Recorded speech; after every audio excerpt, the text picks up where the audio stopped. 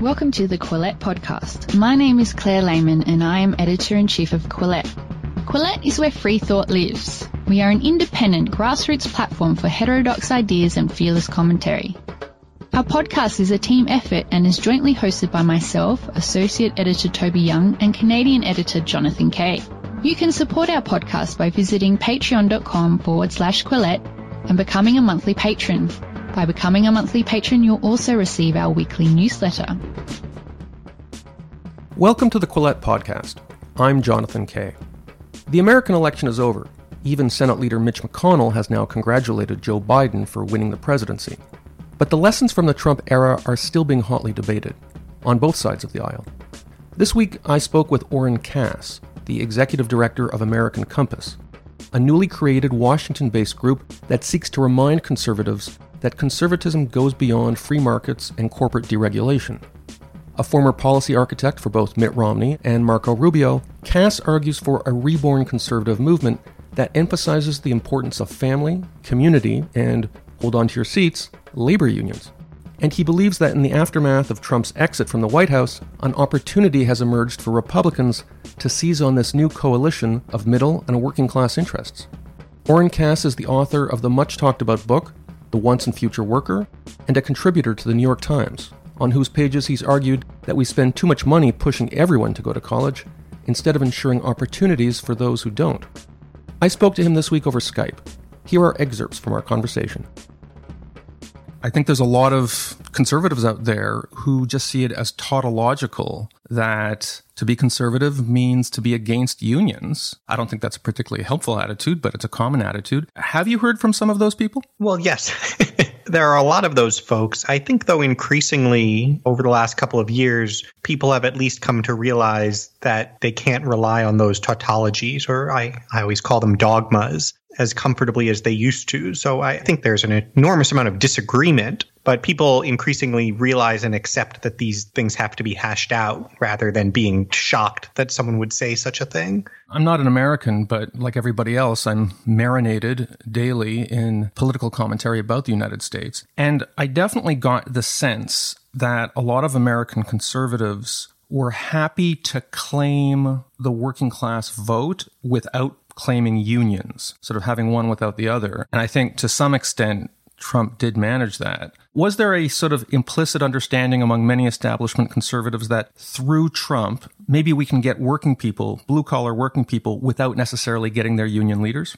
I think that's definitely the case. And the working class doesn't necessarily like unions either. I mean, I think one of the key dynamics that make this an area that's so ripe for reform is that it's not as if labor unions today are these robust defenders of workers and much loved for it. They certainly have their pockets of support, but large swaths of the working class are quite anti-union. And one thing you find if you talk to politicians, particularly on the right of center, who have many of those folks in their coalition, is one of their hesitations in starting to speak more positively about labor is specifically that it will alienate that part of their constituency. And so I think vital to making progress is to just emphasize over and over again that labor as a movement, as the concept of workers being able to organize and have collective representation and bargain, that's not synonymous with American unions. American unions are one not very good instance of that we need to move beyond in many respects.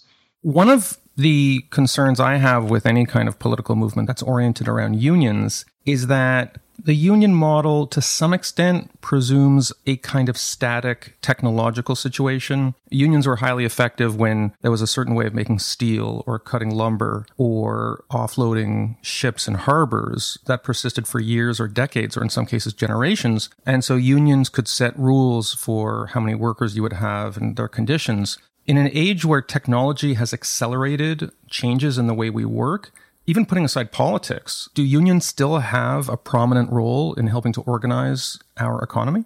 Well, again, I think we have to distinguish unions as they exist in America today from labor as it could exist, and in fact does exist in many parts of the world. For Americans, we just take for granted Sally Field standing up on the table with her sign that says union in Norma Rae. That's what unionizing means. It means you have a fight in your workplace and a vote to get your workplace unionized. And then even after that happens, then the union is going to fight with the employer. And the employer, quite rightly, is pretty desperate not to concede to too much because its competitors probably aren't making those same concessions if they don't have a union. So that's this very, what's called enterprise level, meaning you're organizing firm by firm, and therefore very adversarial system that then also generates these collective bargaining agreements that, as you said, start to specify exactly how many workers you have when and where and who can do what and the seniority protections and the work rules and so on and so forth. None of that is inherent to the idea of organized labor. And so just to give a contrasting view, if you look at what happens in Northern Europe in particular, labor is not a firm by firm activity. We think of right to work as kind of the union busting tool in America in some cases. Europe is right to work. You don't have to join a union because your workplace is unionized. The way the system tends to work is that unions are institutions in civil society that you join because you want to, typically because they provide benefits to you. Sometimes they do training. They help with relocation. They, in some cases, provide social benefits like unemployment insurance or health insurance. And then the unions, in turn, are not bargaining with individual employers, but they are bargaining with industry groups. And they are setting terms and conditions of employment for the industry as a whole, which, among other things, then means you don't have to worry that if you're an employer and you have to deal with the union, you're at a disadvantage compared to some competitor. That system's not perfect either. We could have a long conversation about the drawbacks and the trade-offs. And certainly I wouldn't say the U.S. should simply import this country's system or that country's system. But the point is the idea that workers should be able to organize collectively, that they should have institutions in society that represent their interests, both in politics and in the economy, those I think are just good ideas. And by the way, I think they're fundamentally conservative ideas because the alternative to having that isn't having nothing, it's having the government do it. If we don't have labor with power in the labor market, we end up doing more redistribution after the fact because we tend to have a lot more inequality. And so I think a lot on the right of center have imagined that there's this ideal world where employers just do whatever they want, which isn't an ideal world anyway. And starting with Adam Smith, there was a recognition that that's not a good idea. But that's not what we're going to end up with. We are either going to end up with a system where workers also have power and can engage with employers on equal footing, or we're going to have government playing that role. And I think for conservatives, labor being able to represent itself should be a lot more appealing. Are you describing what loosely might be termed a kind of corporatist approach that Japan has had at one point, and it sounds like Germany still has elements of that, where you have large institutional players in industry, including on the labor side, managing a lot of training, but also educational aspects? In Germany, you have vocational training. People get streamed into the trades, and unions and large companies play a role in that. Do you think United States could ever become that kind of society, which relies on a lot of trust between different players? We certainly would need more trust. And I think that goes to an important point, which is that these kinds of reforms that we're talking about here are not just a matter of, there's some 2,000-page bill in Congress and poof, we have a better system. They are just as much about building up practices and expertise and relationships and institutions that can facilitate these kinds of processes. But I certainly don't see any reason why we would say America can't have that kind of trust, or America can't have institutions of labor that work with both government providers and with employers to do useful things. I think to the contrary, in a lot of the places where you look around and ask what's missing, that is what's missing. Yet another of the reasons why I think for conservatives, labor should be so interesting is conservatives rightly spend an enormous amount of time talking about civil society and the so-called mediating institutions that aren't the individuals and aren't the government and play such important roles. And yet from a policy perspective, it's admittedly difficult to know what you do. I mean, you can lament the decline of religiosity and the declining role of the church or the synagogue in the community, but I don't know what law you're going to pass to fix that. Unions are sort of the exception. I mean, unions are an incredibly important institution of civil society, particularly for workers and their families. And they are, in many ways, creatures of law. So that if conservatives are serious about wanting to buttress civil society, again, I think is a reason to ask, well, how can we ensure we have a system that creates good opportunities for workers to form these kinds of relationships? And now a message from Blinkist, the app that distills the essence from over 4,000 best-selling nonfiction books and brings them to you in 15-minute text and audio explainers. As part of my job at Quillette, I need to be conversant about what books my readers and listeners are talking about, in part because a lot of the authors of those books end up on this podcast. But life is busy. Blinkist lets me dive into a topic quickly and find out how to deploy my reading time best. Blinkist also has teamed up with popular podcast creators to blink those podcasts for you too. And yes, the company uses the word blink as a verb like that. It's a thing. By blinking a podcast using a feature called shortcasts, you can get to the heart of an episode quickly, complete with high-quality audio. You can jump right in on the go during your commute, at the gym, around the house, or even download to listen offline. 15 million people are already using Blinkist to broaden their knowledge in 27 nonfiction categories, including self-improvement, personal growth, management, leadership, and mindfulness. And like I've told you before, the length of a typical Blinkist abridgment is just 15 minutes, about the length of time it takes me to walk my dog. Some of my recent favorites include The Mosquito, A Human History of Our Deadliest Predator by Timothy C. Weingard, Becoming by Michelle Obama, and The AI Economy by Roger Bootle. Right now, Blinkist has a special offer just for our audience. Go to Blinkist.com/Quillette to start your free 7-day trial and get 25% off a Blinkist premium membership. That's Blinkist, Blinkist, Blinkist.com/Quillette to get 25% off and a 7-day free trial. Blinkist.com/Quillette. And now, back to our podcast. How much of the resistance that you're facing is based, to a certain extent, on sentimental romanticizing of conservative tradition in the United States? Because you make the argument that there's a sort of historical accident that happened, that conservatives rightly pushed back against communism in the 20th century, because communism was a revolutionary movement. And going back to Edmund Burke, conservatism has always been an anti-revolutionary movement generally. But because of that, they ended up back-ending into a dogmatic defense of free trade and free markets almost to a religious extent. But capitalism itself, when taken to an excess, can become a sort of revolutionary force. Entire careers and families and communities get overturned and impoverished overnight. A lot of other people get rich and society as a whole becomes richer, but there are negative effects. And yet, if you look at some of the romantic narratives of American conservatism, people still tell the story of Ronald Reagan and the air traffic controllers. They talk about it as a heroic narrative. Do you still see people coming back at you with what are essentially those kind of, I don't want to call them sentimental arguments, but they're very much about heroes of the conservative movement and what they did, and using them as a model for what we need to do?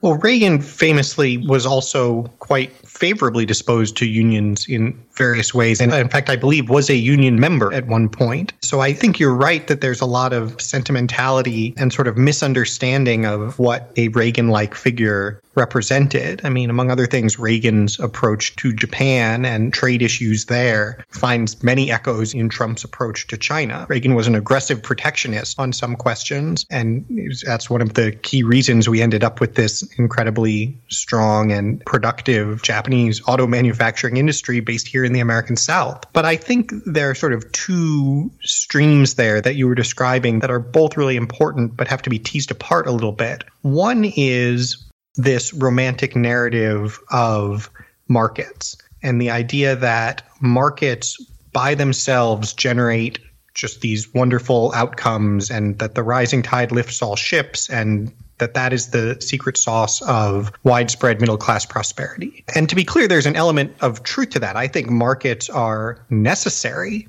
to that, and I think markets are exactly the right way we should be organizing our economy. I think one reason conservatives objected to communism was not just its revolutionary nature, but its fundamentally centralized, socially engineered nature, which runs against both conservative principles and priorities and also just conservative, hard-won common sense about what can and cannot work in a human society. So conservatives rightly and correctly are pro-market, but we began to take for granted, I think, that markets just automatically generate these great outcomes, that surely there must be something in the economics textbook that explains why firms pursuing profit create all these great effects for workers. And that's just not necessarily true. Under some conditions, it can be true. And I think it more so was true in, say, the 1960s, when a lot of these dogmas were kind of beginning to gain steam.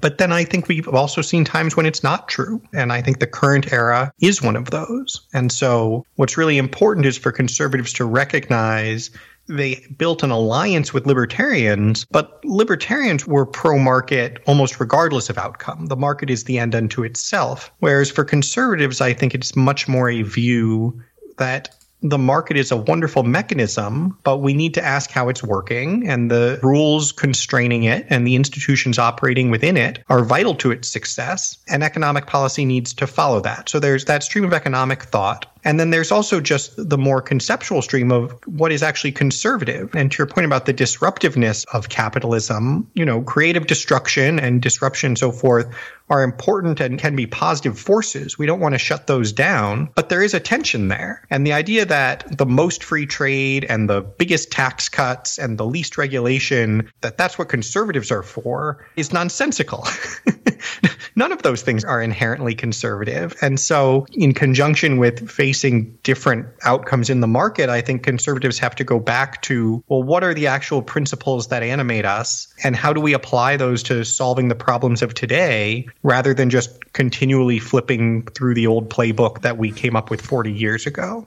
So there's a conservative writer who's still very active and prominent today. His name is Rod Dreher, who wrote a book which I still remember, and I wrote about it positively at the time. This was 2006. It was called Crunchy Cons, how Birkenstock, Burkeans, gun-loving organic gardeners, how their diverse tribe of countercultural conservatives can save America, or at least the Republican Party. And the thesis was that if you go back to Edmund Burke, if you go back to the original ideas of what we now call conservatism in the 18th century, they're completely different from dogmatic free market capitalism. And I found his book persuasive. He was making the case not just for unions, but it was about how environmentalism and thinking about your community and thinking about nature and thinking about preserving things, including preserving jobs in traditional sectors and not tearing down houses every 20 years because you're building McMansions. He was talking about how all those can be considered conservative ideas.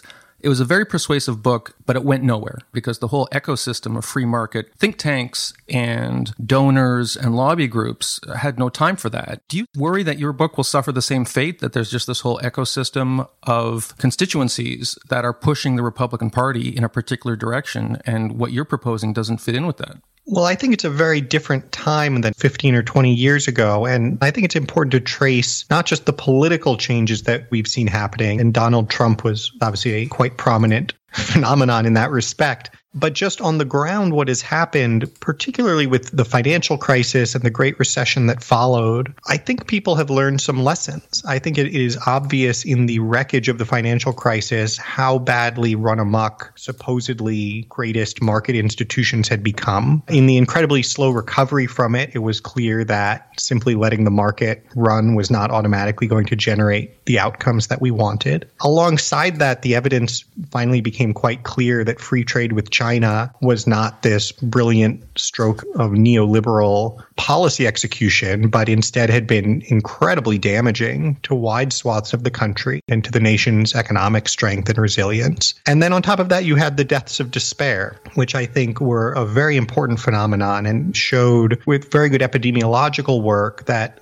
the declining life expectancy, particularly for sort of middle-aged, less educated white Americans, was something pretty much unprecedented in our history. And that what was driving that was substance abuse, of course, the opioid epidemic, which was claiming tens of thousands of lives a year, really, depending on how you measure, exceeded the peak of the AIDS epidemic. Those things were all building in 2005, but I don't think people were attuned to them then, that there really is a problem here. And I think that combined with Donald Trump's political success has underscored that the dogmas that were taken for granted as, of course, the sort of winning formula and what the right of center voters in America wanted just wasn't true anymore, if it ever had been true. And so what you're seeing now, I think, is that there is traction that you wouldn't have seen in prior decades. And you see a cohort in the Senate, you see writers and researchers, you see institutions starting to build steam that really are pushing in this direction. And yes, is there a lot of inertia and people and money for the status quo? Of course, there always is. But when the arguments actually happen, I think our side is winning them. And when you look at where the most energy and promise is going forward, I think it's in a very promising direction. Before the election, newspapers like the New York Times, there was this article that they loved to run, and there was truth in it, basically showing how a lot of Trump's core constituencies supported him despite the fact that Trump's own policies often caused them economic hardship. And the idea being that a lot of voters, perhaps especially that kind of voter, is really voting for a kind of cultural posture without maybe thinking as much as they should about their economic interests. Tell me a little bit about the complex interrelationship between the Trump phenomenon and the ideas you're describing, because Trump's relationship with unions was weird. It wasn't a traditionally conservative relationship. And at the same time, his relationship with traditional working class economic issues, he played to those in a kind of indirect way. Can you maybe describe for listeners how Trump figures into this argument you're making? The funny thing about Trump is that he is a person more so than an ideology. There isn't really a Trumpism that I think you can draw around him that you would say exists independent of him. And so what we think of as Trumpism really comes down to the style and points we remember him emphasizing on the campaign trail in 2016. Whereas, among other things, in fact, that's not necessarily how he and his administration governed at all. The major legislative achievement was a large tax cut. Second legislative effort was the repeal of Obamacare. Then you even go agency by agency and look at the sort of regulatory things that were done. And it's frankly very hard to even find a pattern. Same if you look at the sorts of folks he appointed, who he had advising him on economic issues. And so I think the lesson to be learned from Trump is not, well, there you go, you see, that's what works, you need more Trump. It's that he, I think, very effectively highlighted problems that were going unaddressed and interests and concerns that had a constituency and that you could build a coalition around. And so the metaphor that I'm always fond of using is that he was in some respects like an earthquake. An earthquake just knocks things down. You don't ask, what did the earthquake build? Putting aside the extraordinary short-term damage, the earthquake also provides an opportunity for renewal. The earthquake knocks down the structurally weakest things. It can point to a lot of mistakes that you've made. And while some people will charge in and say, let's just quickly put back everything that got knocked over, it in fact is the opportunity to say, what can we learn from this? What can we do better? And how do we build something that's going to be more resilient and more what we need for the future? And so I think that work remains to be done. But I think the opportunity post-Trump exists in a way that it didn't pre-Trump. Earlier on in the conversation, you talked about how maybe it might be good to get past the idea of unions and their role being all about us versus them and labor versus management. That said, it's hard not to notice that corporations have largely become a force for liberalism in the United States, certainly culturally speaking. Certainly Silicon Valley, you now have a very progressive culture there. As you say, a lot of very wealthy managerial types, they vote Democrat now, in part for cultural reasons. How much of this is kind of just flipping the valence, where since you have wealthy managers and corporate shareholders voting Democrat and having very progressive values, certainly compared to what corporate types held 30 or 40 years ago, maybe there's a switch in the polarity of socioeconomic politics? I think there will always be an inherent tension and adversarialism between labor and management. I think the question is, where do you want to locate that? And if you can get that out of every workplace and up to, for instance, more the industry's managers and labor negotiating, I think you have a healthier system.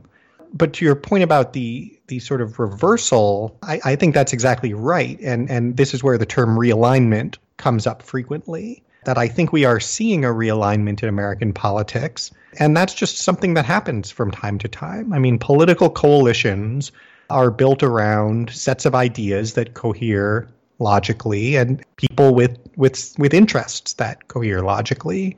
And then the world changes. And that's both in the social and cultural realm and in the economic realm.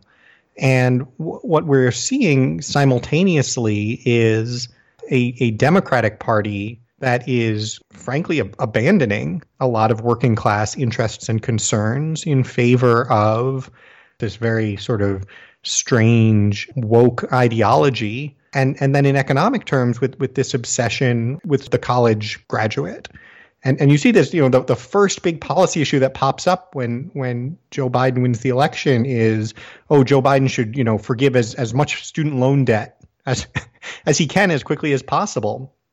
It's just like, I'm sorry, when did people with student loans become the sort of prime in-need constituency that the Democratic party focuses on. I mean, if we're just like, why not car loans or mortgages? And so I think you're seeing that realignment happen. And in some cases, it's a one party or the other sort of forsaking a group. And in others, it's the party particularly trying to attract a group. But I think you will increasingly see that it is the right of center and conservative ideas generally that are the ones that are speaking to the typical household with workers trying to support their families and make ends meet. One of the most important votes that took place in November, which got comparatively little coverage, was this referendum that took place in California over the question of extending certain kinds of worker protections to people who worked in the gig economy, such as with Uber and Lyft. And that motion or that referendum vote, that was defeated. And for me, it shows that the gig economy is a huge barrier to unionization because you've got a lot of these companies, Uber being one of them, that say, hey, look, these are independent contractors. There's no union because there's no workers. How much of that is a barrier to the sort of plan you're putting forward? Well, gig economy is almost the quintessential example of why a different model of labor would be better, particularly in a modern, more flexible labor market. Our model says you have to basically be a full-time employee who works in a particular building for a particular company so that you can all vote on whether you want the union. That obviously applies very poorly to gig workers. If instead you said, well, no, unions are something that gig workers can just join.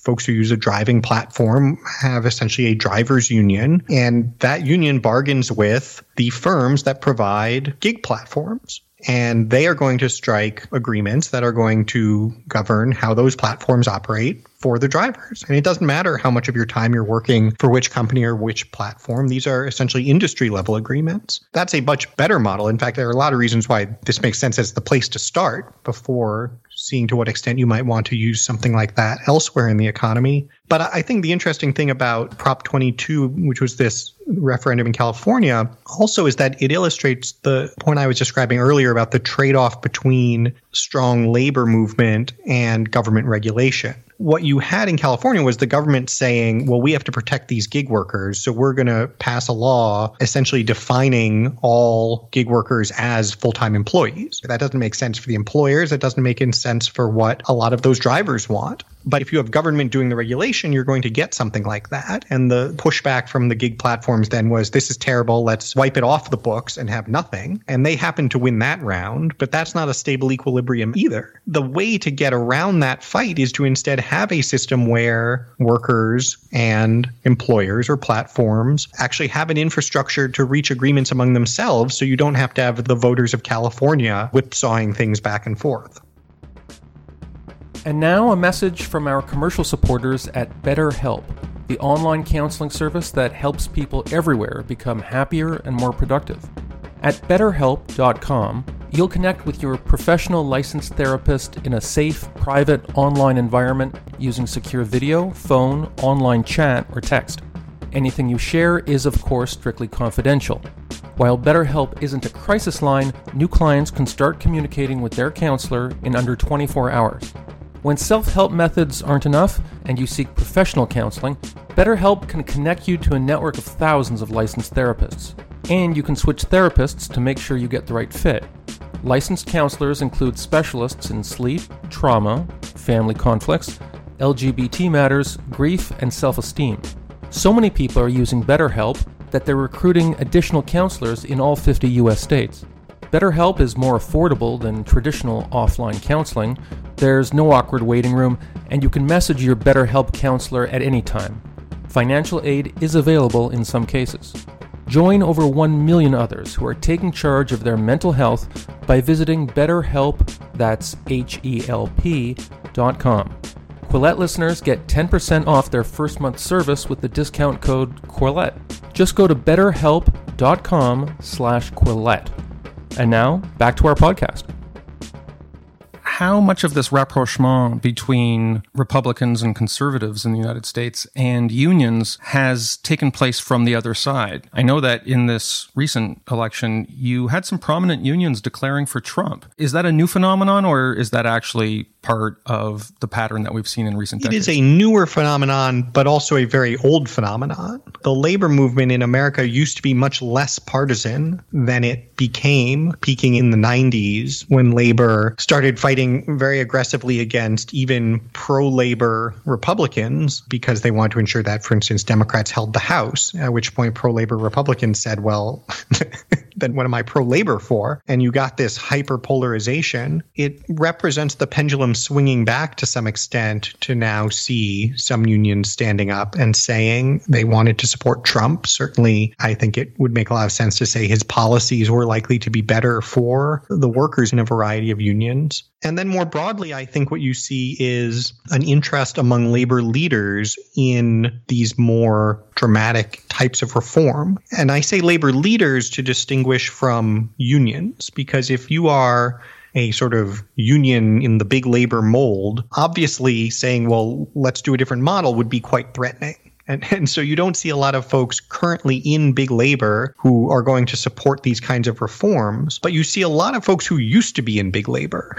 You see a lot of folks who have left those jobs and are still passionate advocates for workers who recognize that change needs to happen. And whether that's if you look at what they have that's called the Clean Slate Project at Harvard Law School, which is just that, saying we should be talking about labor law from a clean slate, not how do we tweak existing law to make existing unions stronger. To folks like Andy Stern, the longtime head of the SEIU, who has been a very constructive advocate for reform. Someone like David Rolfe, who was an SEIU organizer and wrote for some of the work we did at American Compass. Folks like that are saying, yes, we want to have these conversations too. Are there the standard interest groups who don't want to see change? Of course there are. But I think, again, the energy and the interesting developments are all on the side of this potentially being an area where we could make some progress. Oren Cass is executive director of American Compass. Their recently released publication is called A Seat at the Table, A Conservative Future for the American Labor Movement. It can be downloaded at americancompass.org. Thanks so much for being on the Quillette podcast. Thanks for having me. If you would like to support Quillette, please consider becoming a patron. Head to our Patreon page. That's patreon.com/Quillette. If you haven't already, follow us on social media. We're on Twitter, Facebook, and Instagram. Do you like what you're hearing? Perhaps you would like to read more about the issues in today's discussion. Head to Quillette.com where you will find more content.